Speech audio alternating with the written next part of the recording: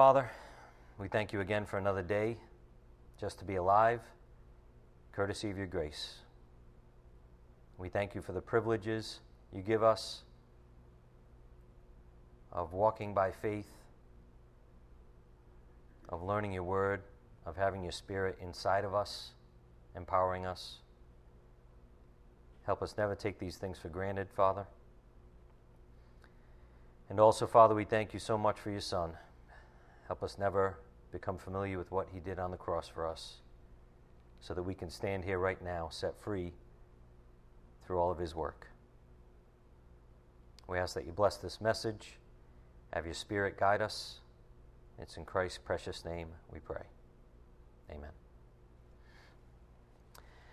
Again, the Gospel, Salvation, and Sanctification, Part 103.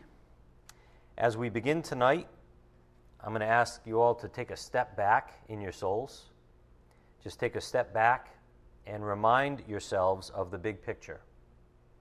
And as we go through challenging lessons and challenging subjects, it's easy to get caught up in that thing and even let it bother you sometimes, where God wants us to keep that big picture and say, okay, why is this what's being taught now? How does this connect the dots to the other subjects?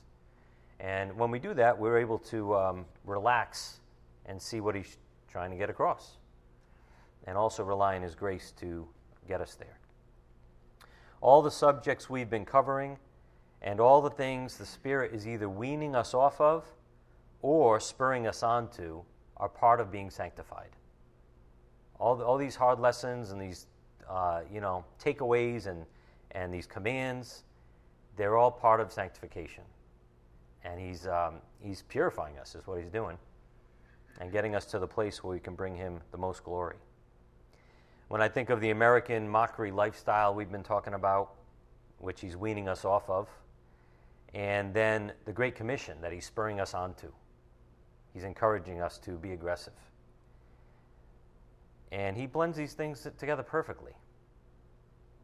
He really does. If we get out of the way and we step back and look at the big picture, he does the work.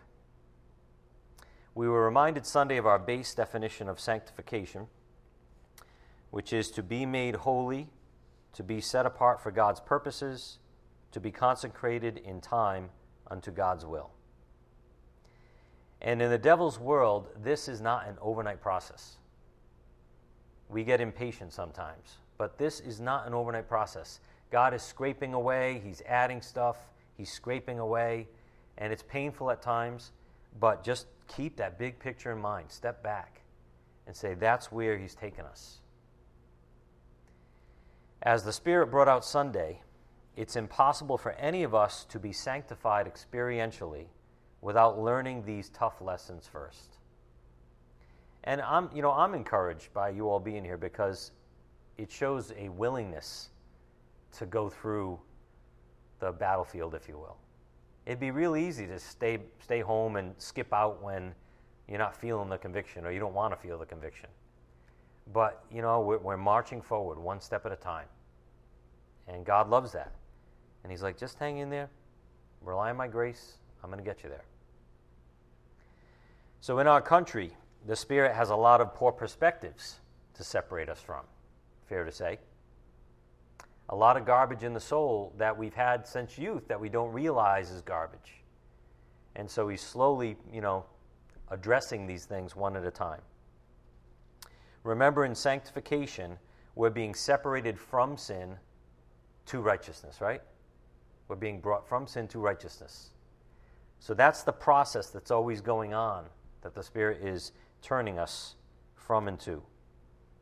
We have certain unique temptations in our country and in the times that we live, and he's trying to separate us from the social standards of our worldly neighbors.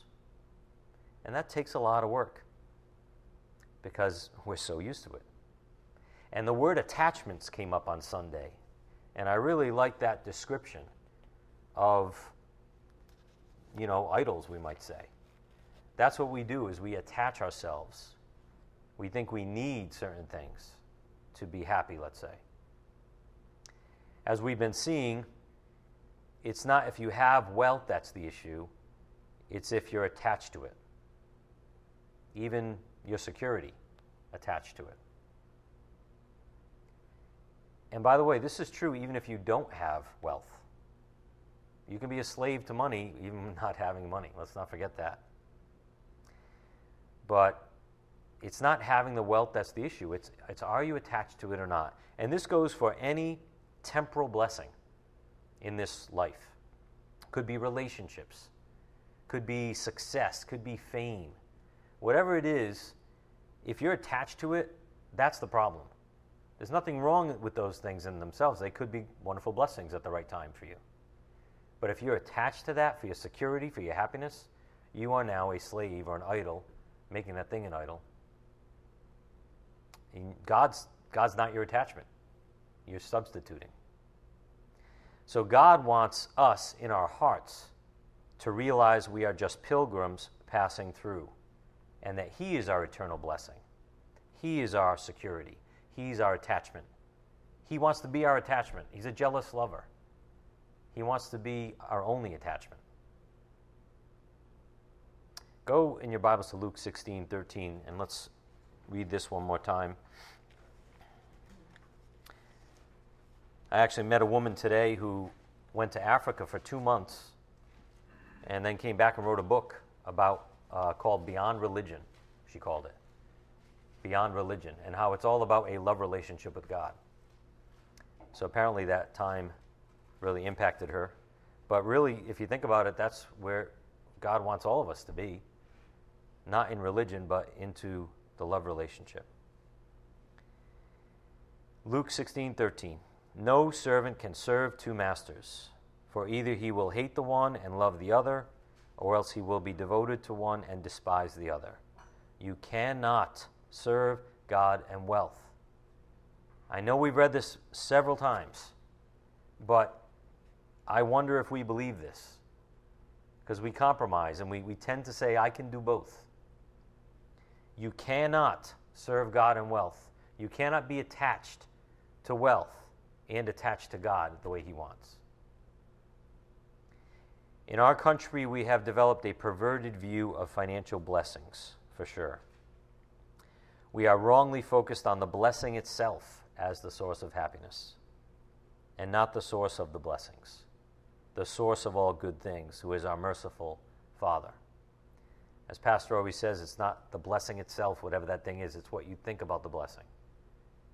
And that's where we need to constantly check ourselves, because it's easy when you receive a nice gift in the material realm. It's easy to allow that thing to be your happiness, to lean on it for your happiness, when instead you should look at it as a gift from your Father and, just a bonus.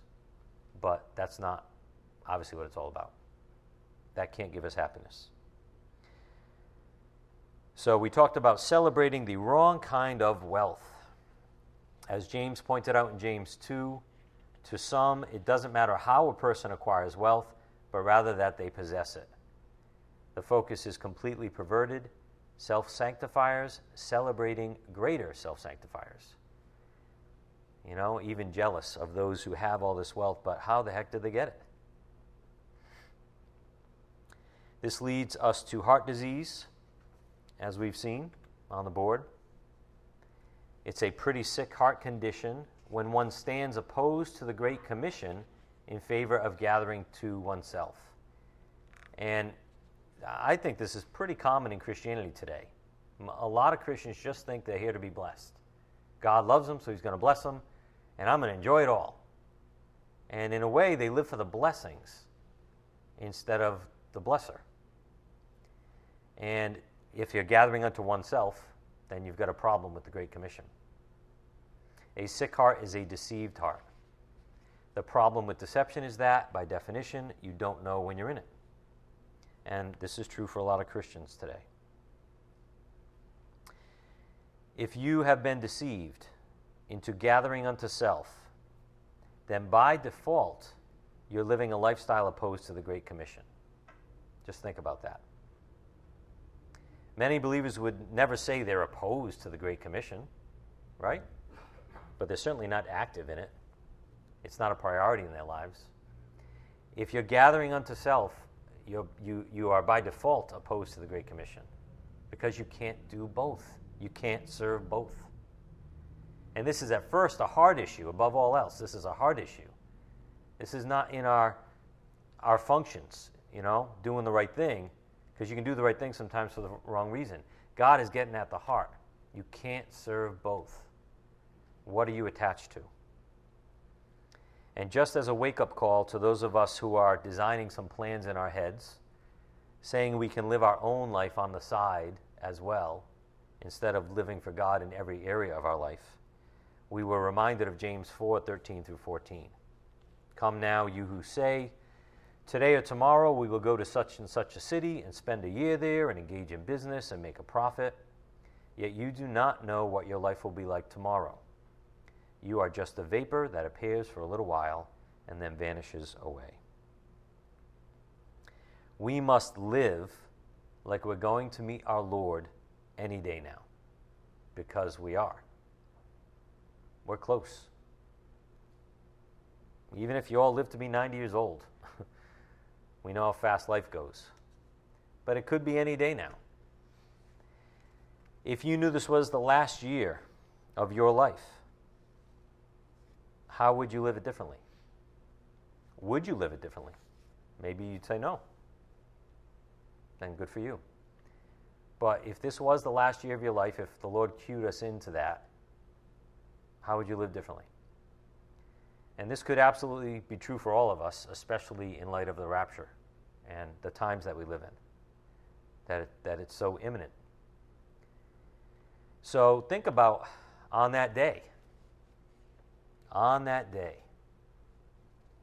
Anyone get goosebumps? On that day when we meet him, seeing that we will all be meeting our Lord face to face in a few days, what can you say about how you've been living? Could you say for him, honestly, or for self? We're just a vapor, and we can't serve both. We've been encouraged lately to change our whole perspective about how we look at American life and happiness and things. Like, what is being successful? What does that mean, being successful? Do we have to have the worldly measure of success and the spiritual measure of success? Are we not dropping that, is what I'm saying, Are we not willing to say, what, maybe that's actually not God's plan for me?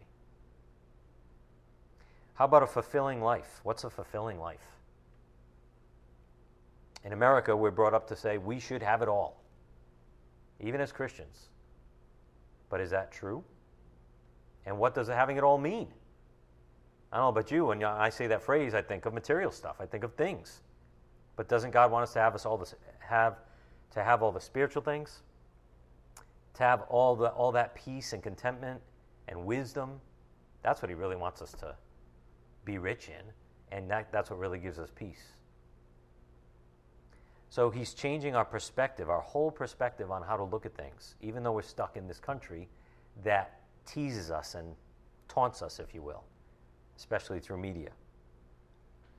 Will possessions really make you happy? Or every time you get them, do you run into a stone wall after a while? An inevitable dissatisfaction if you've been relying on those things for happiness or security.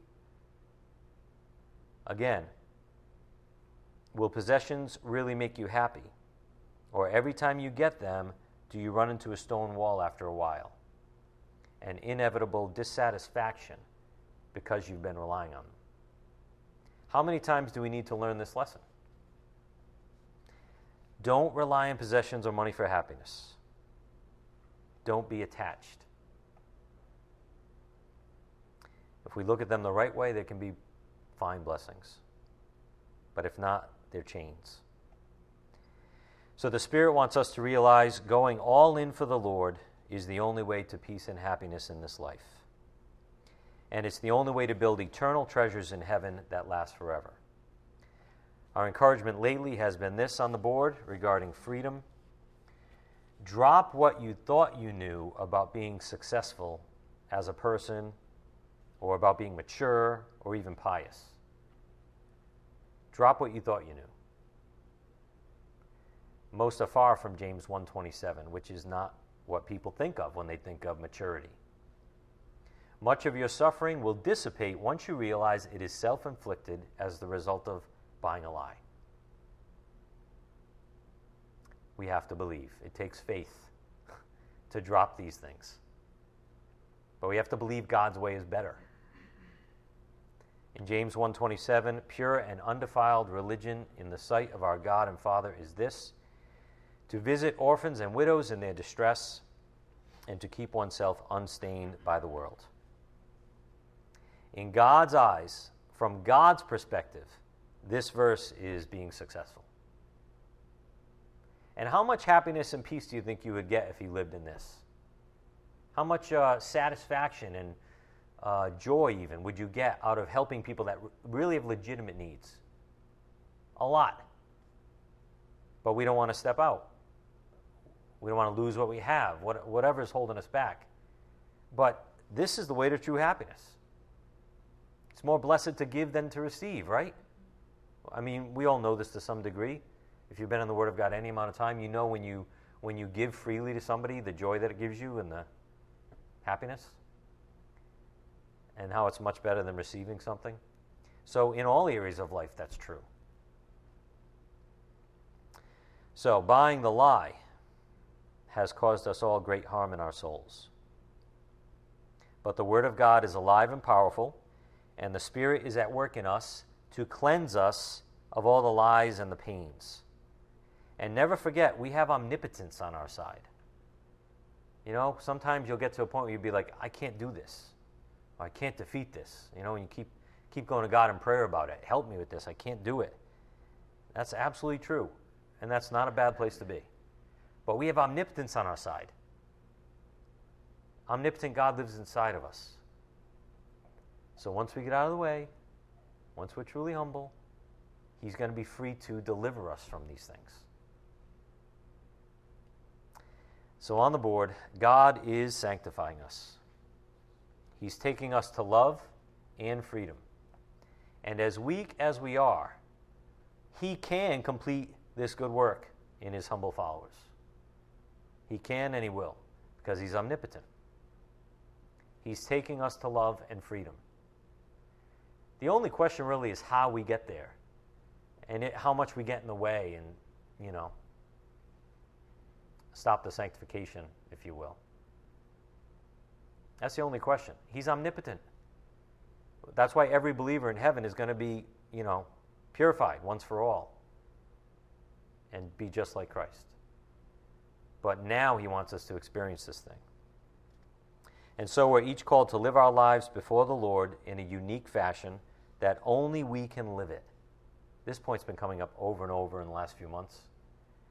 Each of our lives are unique to Him and can only be lived by each one of us. Nobody can live your life for you, and nobody has your context either. Your life has context, and it's a unique context. There's not one other person on the face of the planet, out of 7 billion people, there's not one other person that has your exact life, and your exact soul, and your exact circumstances. So, like, how amazing is that? Think about that. And you're the only one that can bring glory to God with your life.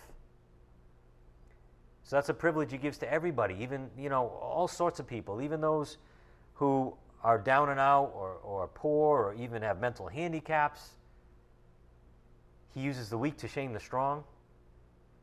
He's like, your life is unique, and you're going to have faith. I was talking to somebody today who's got a heck of a tough life, a lot of health problems, even some mental challenges. And this person has a lot of faith. A lot of faith. It's beautiful. It's pretty awesome. And while the whole world laughs at him because of his weakness and the things they see, he's glorifying God by keeping the faith despite very difficult circumstances. It's pretty awesome. And only he can, you know, bring glory to God with his life. And no one can walk in his shoes. And that's why we can't judge. Go to 1 Corinthians 12:4.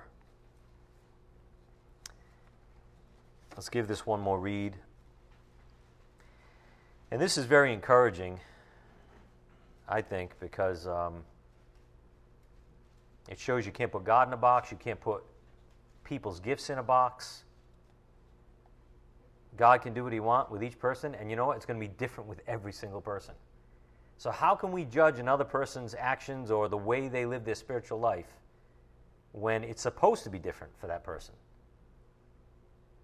Even if it's the same gift as someone else you know. Look at 1 Corinthians 12:4. Now there are varieties of gifts, but the same Spirit. There are varieties of ministries and the same Lord. There are varieties of effects, but the same God who works all things in all persons. Why doesn't he just say once there are varieties of gifts? There's different levels, there's different depths that this goes to. That, yeah, it might be the same gift two people have, but he's going to operate it this way, she's going to operate it this way.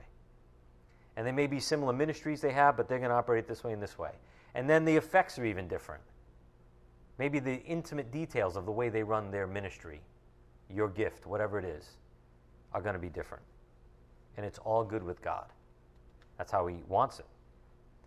And it's arguable, regardless of everyone's spiritual gifts, that the Great Commission is included within their gifts. Think about that. It's arguable, regardless of everyone's spiritual gifts, that the Great Commission is included within their gifts. Doesn't it have to be if we're all commanded to the Great Commission? So how can we judge how someone uses their gifts or their ministries? For example, some people might think, why is a pastor planning on traveling to India? Isn't his job to stay with the flock at all times? I don't know. Do you, really? If we're all called to the Great Commission, how many different ways might that express itself in someone's life or gift? Just think about that. Regardless of what your gift is, if we're all called to the Great Commission, how many different ways might it express itself in a person's life or in a person's gift? I think we'd be fair to say innumerable ways, literally without number, because we're all unique. If you have the gift of administration or mercy or helps, how might the call to the Great Commission be expressed in your gift? It has to be somewhat involved, doesn't it? And the Great Commission must be part of each person's life and gift, or they are ignoring the Lord's calling. So it's between each believer and the Lord. And think of the freedom he gives us to fulfill our callings. Think of the freedom he gives us to fulfill our callings. That's what makes it so interesting and exciting. It's not like he says this is the way to do it and you have to stay on this particular method of helps, of mercy. You're you. You're a unique soul, you're a unique personality. Maybe you're designed to reach outgoing people. Maybe you're designed to reach introverts. Maybe you're designed, the way God built you, you reach old people really well. But maybe not. So it's special, it's unique. You're special, you're unique. And God's like, you going to listen to me? You're going to let me show the unique path that I have for you and your gift? It's pretty exciting. So on the board, regarding your gifts and the Great Commission, there's no cookie-cutter method. But God, in his creativity, uses us each uniquely, so long as we are humble. As in 1 Corinthians 12. There's no cookie-cutter method. There's no one way to be a pastor. There's no one way to be a deacon. There's no one way to operate in mercy or helps or giving, whatever it is. If we're humble, his creativity is going to reveal itself in you uniquely. And remember, even though some of you might be shy to spread the gospel, the Lord will give you a way that you enjoy. take the example of maybe being gifted to reach an introvert. You know who's best to reach an introvert? Probably an introvert.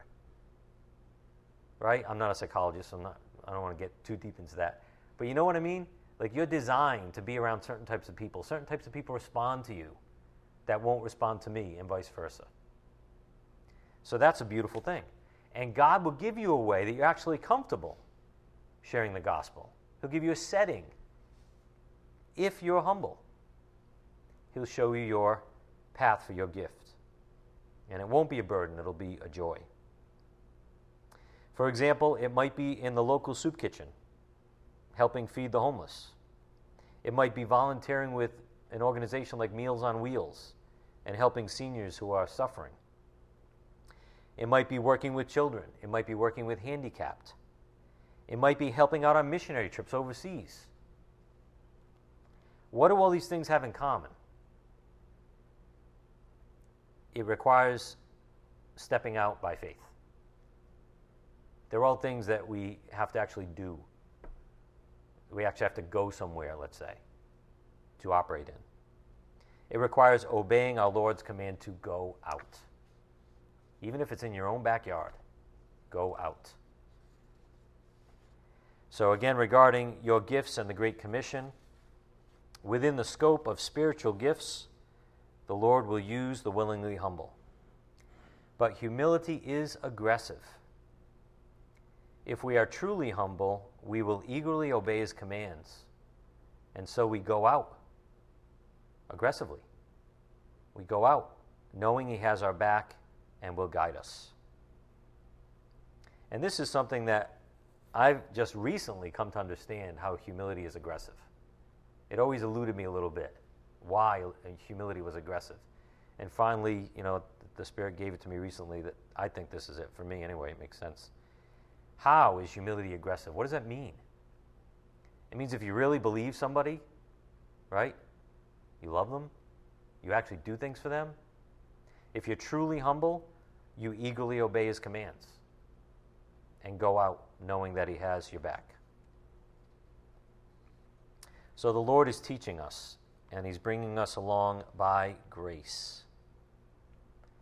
He's teaching us about financial perspectives even. Maybe correcting or fixing a few things in our soul to free us from bondages, to lead us to a sanctified life. And on that note, we've seen this balanced statement. God's trying to get us to the kingdom of heaven, which is a reality available to every believer right now. After we're there, then He can direct our earnings and even our expenditures to accomplish His will. And context is key. Everyone's life is different. But first we have to get our perspective straight. And then your priorities will soon follow. Automatically even. Once your perspective is changed, once your heart is right, then you look at everything differently, and now you're free. You're free to go out more aggressively. So allow God to fix your heart. Then the fruit, the good fruit, is just going to follow in your life. We're born again to be made like Christ, to share His heart. That's where the Spirit's trying to get us to. Share Christ's heart. He's forming us into the image of Christ. And to do that, we must learn His perspectives. We've been seeing too, perspective is key. You'll never find it if you don't first have context, as in Luke 12, 16 through 21. And this was a good example of context. We'll see this on the board again, but what was this guy's motivation? It was that he was storing up treasure for himself. That was the problem. It wasn't that he was storing up treasure, but his motivation was for himself. And this means a godly believer can store up treasure, and it may be what the Lord wants him to do for a time. The key is, as in everything else, motivation. What's the heart behind it? And this is where we each must check our own hearts on the matter. And God knows our hearts. Another balanced statement. Please do not make the grave mistake of assuming that everyone who stores up treasures is doing so for himself, and therefore disqualifying themselves as being rich toward God. A person may be both rich by world standards and rich by God's. Wealth is a heart issue through and through. Wealth is a heart issue through and through. And attachment might be the measuring stick. It's when we humbly follow God's word and desire to learn his ways that the truth will set us free. And as we've seen now for several lessons, the truth is not merely knowledge. The truth is all that the word says, including the commands to obey, to go evangelize, etc. The truth includes promises of blessings when we do and not merely hear. That's all part of the truth. The Spirit's been hitting us over the head with that, right? The truth includes the promises of blessings when we do and not merely hear. That's part of the Word of God. And as we've seen, it's when we're willing to do God's Word that wonderful things can happen in our lives and in the lives of others. It's when we're willing to do God's Word that we actually learn and understand things that we didn't really understand before. Oh, we knew them. We knew what the Scripture said, but we didn't really get it. And it's amazing how much we learn from doing and interacting with other people. The righteous man will live by faith. And when that happens, righteous things happen in their lives. I mean, like really beautiful, pure, righteous things happen in their lives.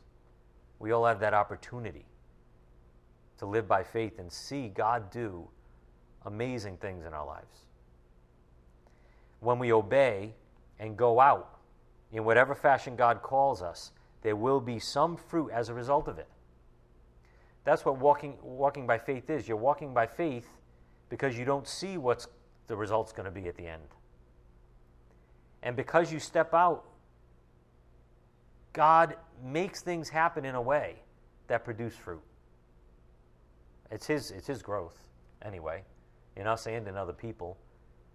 But you see how, we have no clue what we're going into at times. And that's wonderful, because then only God can get the credit. And he does his magic the way he does, and you're like, wow, I'm so glad I did that, because this person had this happen, and then it affected this person. I never would have imagined that. Truly a work of God. But it takes stepping out and living by faith. And then we talked about the gospel perspective too. There's no greater doing than to win a soul. A 75-year existence on earth, even if every moment is spent suffering, is well worth an exchange for a single soul being granted eternal life. Again, if you step back and look at the big picture, maybe this describes your mission to a large degree. I don't know. Maybe you, by being ill for a long time or being in a situation of suffering where you're even helpless in a certain area of your life, maybe that's your calling, your ministry. You're affecting a lot of people that are observing, even though you don't see them observing you. And then maybe on your dying bed, you're destined to save somebody. Who knows? But if that was the whole deal and you only save one person, when you get to heaven, you'll be like, that was cool. That was awesome. And not even a comparison. 75 years to eternity. So some of us might not be ready to go out and win souls, so to speak. You might not be ready to go out and speak to people on the street, for lack of a better term. And that's all right, as long as your heart is good. As long as you're honest with God. And as long as you are praying and say, Father, if you want to use me in the Great Commission, show me how, because I don't know how you're going to use me to reach out. But show me how. Show me the avenue. Show me the environment or the setting that I'll flourish. And I'm made to do this thing and reach a certain person. And if you're humble, he'll show you, and you'll like it. You'll actually enjoy it. But timing is everything, and your heart needs to be good. That's the issue. And God is working on each one of us, for sure. It's taken me over 20 years to be where I'm at now in terms of sharing the gospel. And incrementally, the Lord, in his patience, brought me along, like year by year. Some things I was uncomfortable with and I just wasn't ready to do. And he didn't force me. He helped me. He took me along. He made me comfortable with certain things over time. But for sure, there's things I'm comfortable with now that I wasn't comfortable with a few years ago. So he's taken us along incrementally. As long as we keep learning, keep marching on one step at a time in the plan, keep coming and listening to the Word of God, even when it's not popular, even when it's uncomfortable, because you know it's all for your good. So what does he want you to do right now? You might not be ready for the streets, but what does he want you to do right now? And never forget, we each have our own pulpits, our own circles in our own lives, where the Lord wants us to share his good news and defend his good name. He is your Lord and Savior after all. So if you're lacking faith, don't be shy to ask your dad for more. In fact, this is probably a lifetime activity. Even when you're old and quote-unquote mature, you're probably going to ask God for more faith at times, if you're honest. Faith is a key to living a life of freedom and living in the victory as a child of God. As we know in Hebrews 11, without faith it's impossible to please him. But with faith, there can be good fruit in our lives that he produces. We also saw on Sunday, a lack of faith never works. There's no divine good works that can come from a lack of faith. You can't manufacture it. We saw Acts 19, 13 through 16 with Pastor's favorite story with the sons of Sceva getting kicked around by the demon. Matthew 17, 15 through 20, and Luke 16, 31. A lack of faith never works. And faith is most important regarding the gospel itself.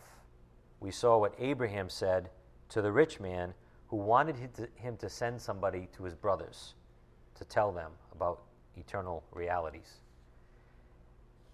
And actually, hold on one second. I'm not going to go there yet. Go to Luke 16:31. Let's look at this again. Luke 16:31.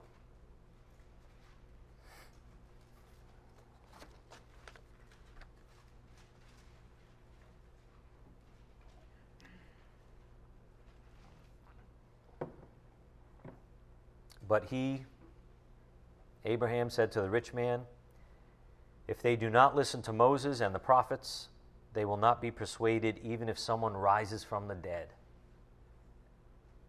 That's a hard statement to believe and fathom, isn't it? I mean, don't you think if someone did raise from the grave and came up to you that you believe then? That would be our tendency to think that would work, right? But the Word of God says it won't work. There's no substitute and nothing more persuasive than the Word itself. Someone raises from the dead, right? Can you see somebody saying, I don't believe it, this is fake, you faked it out, you faked it all, right? I mean, you make an excuse, you're going to deny what you want to deny. Only the Word of God can actually reach people's souls. And when we try to intellectualize faith, we lead people down the wrong path. And I made this mistake over the years, even trying to evangelize people. I may have said this before, I don't know, but my approach in evangelism was based on Old Testament prophecies and the proof that offered that the Bible's the Word of God, and there's nothing wrong with that. And maybe for the right person, that maybe that is the message. But that would be the message I use on everybody. And you know how we talked about in the past, don't design your preconceived approach to somebody. Don't rehearse your gospel approach, right? That's why. Because every person is ready for something different. And if here you are in fear, rehearsing your gospel message so that you know it and you don't have to look bad, well, you're denying certain people the message the Spirit wants you to tell them. So for years, I would always go to that as proof and try to convince somebody. And it never worked. I can't even think of a time that someone actually came to the gospel from that. So now it's about sharing the good news. It's just letting people know the truth and that it's a faith decision. And everything's not going to be perfect. You're not going to understand everything right now that you say you need to know before you believe. But there is no other answer, and there's no other hope in this world. Give the good news. Let the Word of God do the work in their souls. Could be a professor. Could be a scientist who's an atheist. Just let the Word of God do the work and tell them it has to be by faith. You're not going to have all the answers. You're going to have to make a faith decision. And give him the Word of God and let the Spirit work on his soul. The Word of God is where the power is, which is what Abraham said to the rich man.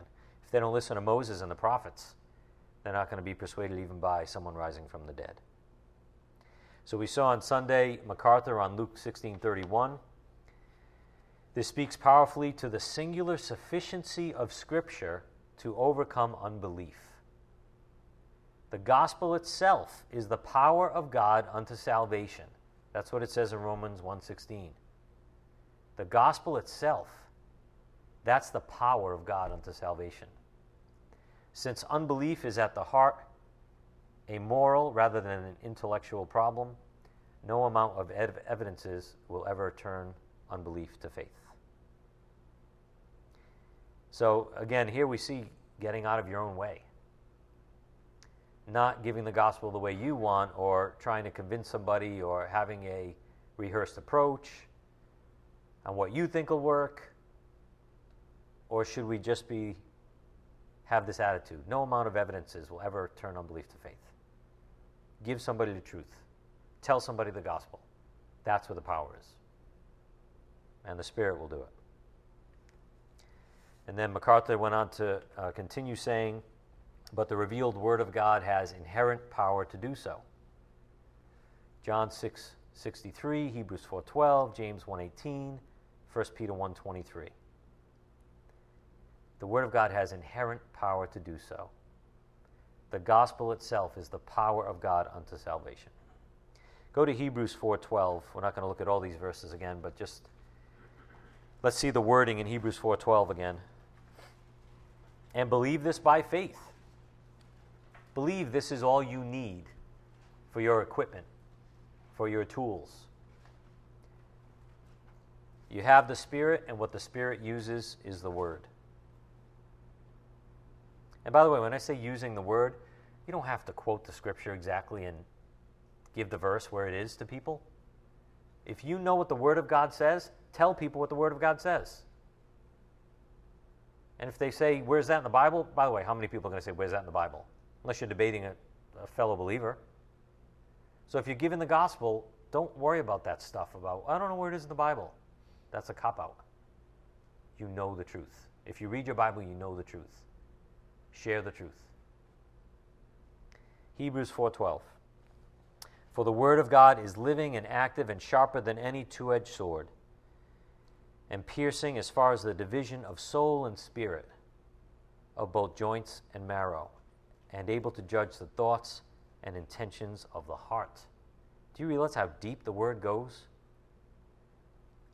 Beyond physical things, it divides the soul and the spirit. Only God can divide the soul and the spirit. It's able to judge the thoughts and the intentions of the heart. The Word of God does that, people. So when we give the Word of God like water, and don't worry about the results, and don't try to convince somebody, the Spirit is going to do this in their souls. If they're humble, it's going to work. If they're not, He's going to let them go. But this is the type of activity that is unexplainable that happens in the soul of somebody who receives the Word or the gospel. It's wonderful, and it's supernatural. So also on Sunday, the Spirit gave us some principles that were inscribed on the walls of the mine shaft as we made our travels.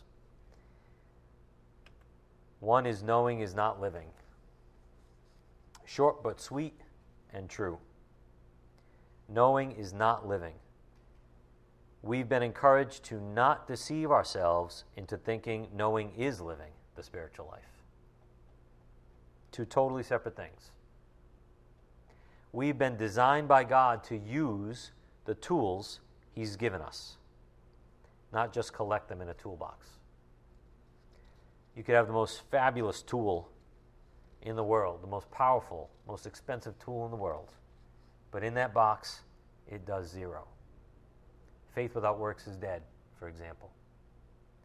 God's given us these tools, and if we pull them out, they are divinely powerful. And the Word of God is number one. We've also seen that arrogant people lack faith in God. Arrogant people lack faith in God. If there's no faith, if they refuse to accept Christ, they are living in arrogance. It could be the nicest person in the world. It could be the sweetest little grandmother you've ever met. But if they say no to Christ, there's an arrogance in their soul that is saying, no, I don't need Him.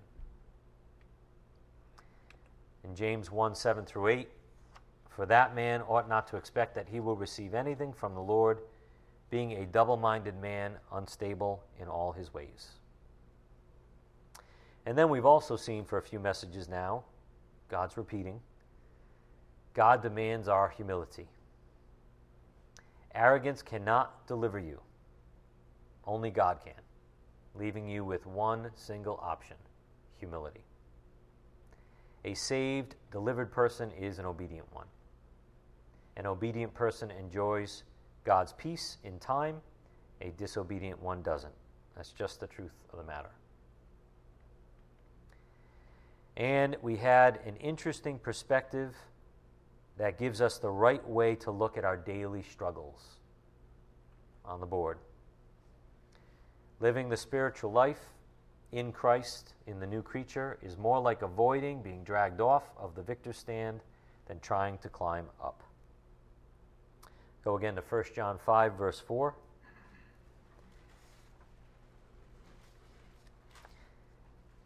And this is a perspective that can really set us free. As we struggle with certain things in our lives every day, we have to remember where we're standing. We're not like in desperation. We're not unsaved. You know, we don't have to work ourselves to be saved. We are saved. We're promoted. We're there by God's grace. So that really should change everything in how we look at our daily struggle. 1 John 5, 4, whatever is born of God overcomes the world, and this is the victory that has overcome the world, our faith. With faith, mountains will move, as we've seen. And God is at work in your life. He is. You could be right now the most negative person listening to this message. You could be the most doubting, hopeless person listening to this message right now. God is working in your life, even through that. And one day you're going to look back on it and laugh. He's omnipotent, and He lives inside of you. In His omnipotence, He can make something truly good out of our lives, regardless of our station in life, regardless of our weaknesses. So regarding your experiential sanctification, God looks forward to sanctifying you. He's going to put you in unique situations where only you can bring Him glory. Wonderful thing. Think about that. God put you in a certain life, with a certain family, with a certain location, and with a certain calling and assignment on your life. There's a reason He did all that. It's unique to everybody else's situation, life, family, location, assignment. Even your gift, even if it's the same, is different, as we've seen. So, embrace the fact that it's unique. Right now, accept where you are as where you're supposed to be, for some reason, even if it seems unfair. Accepting his calling in life is what gives us freedom.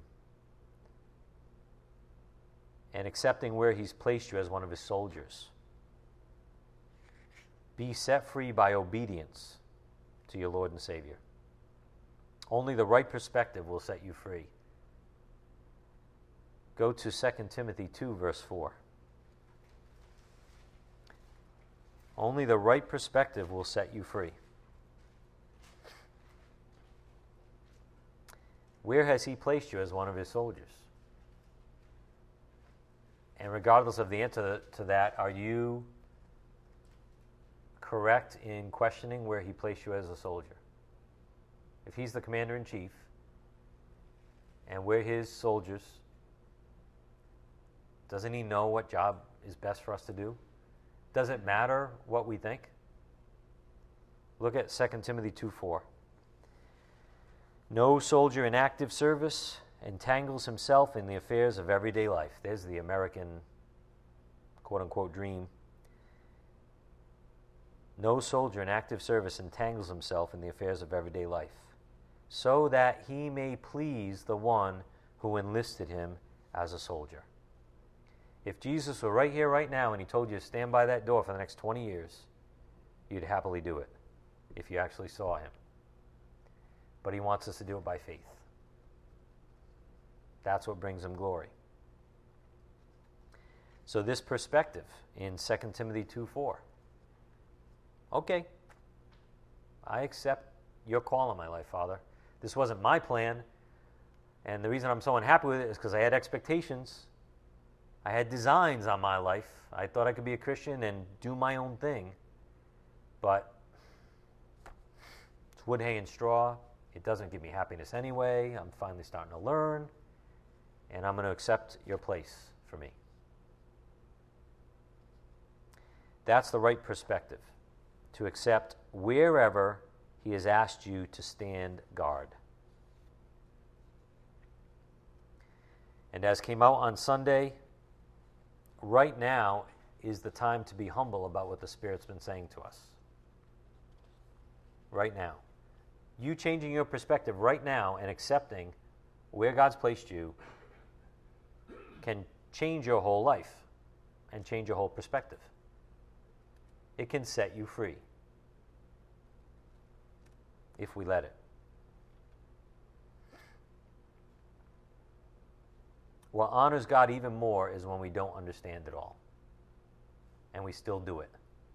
We still walk by faith. We still stand guard at the post he's given us. We don't have to understand the details. And there's no way what God is asking you to do is more difficult than what he asked Noah to do from a faith perspective. We saw in Hebrews 11:7, by faith Noah, being warned by God about things not yet seen, in reverence prepared an ark for the salvation of his household, by which he condemned the world and became an heir of the righteousness which is according to faith. Noah believed God about things that were never seen before in human history, like rain, and a flood, and an ark. What the heck's an ark? So talk about walking by faith. If he can do it, we can do it. It's a faith perspective. So in the right moment, Noah obeyed God. You don't think he had one of those points of critical discernment where God's telling him to do this crazy thing? And there's a point where he had to make that final decision. Okay, I'm going to do this and trust God, or this is nuts. I'm hearing voices. I'm going in the woods and, pitching a tent. He had a point where he had to accept his calling fully and even be set free. In the right moment, he obeyed God. And God's asking us to do that in the moment. Right now even. And that's why one day at a time is so, so important. It's so important. It's hard to describe how important that is. Because we get caught up, we get ahead of ourselves. When God's only asking for us to follow him today. He's not even asking for us to follow him tomorrow. There might not be a tomorrow. He's asking us to follow him right now, like you're doing right now. And when you get home, he's asking you to follow him right now. And if you wake up tomorrow morning, he's asking you to follow him right now, today, as long as it's today. As our Lord said in Matthew 6:34, so do not worry about tomorrow, for tomorrow will care for itself. Each day has enough trouble of its own. Ain't that the truth? But that's all he's asking from us. Isn't that great? That's all he's asking from us. Each day you wake up, if I allow you to wake up, follow me. Do your best today. Live by faith, walk by faith. If you have a bad day, take a nap. Go to bed early, start over. I totally believe in that. But every day you wake up, he's just saying, will you follow me today? That's all he's asking of us. Don't worry about tomorrow. Tomorrow will care for itself. Each day has enough trouble of its own. Live today, right now, for me. That in itself is a unique type of faith. It's a unique perspective that most Christians won't carry in their bag of tools. They're always looking at tomorrow and planning for next year and planning for 5 years from now, where they should be looking at today. Not ignoring responsibilities. I'm not talking about that, and things you need to take care of and that are coming up in your life, whatever. That's fine. But by faith, he wants you to follow him today. On that note, let's close. Tough to pick a spot to close. I got a few more things, but apparently not meant to get to it tonight. So let's bow our heads. Father, Lord, we thank you so much for your grace, your mercy, that every day gives us new and fresh grace, that you provide us to walk by faith. Father, we ask that you help us take this good news out to a lost and dying world in whatever pulpit you've given us, in whatever area you've given us. We ask that you help us do so with boldness and joy. We thank you for your Spirit who empowers us. We ask these things in Christ's precious name. Amen.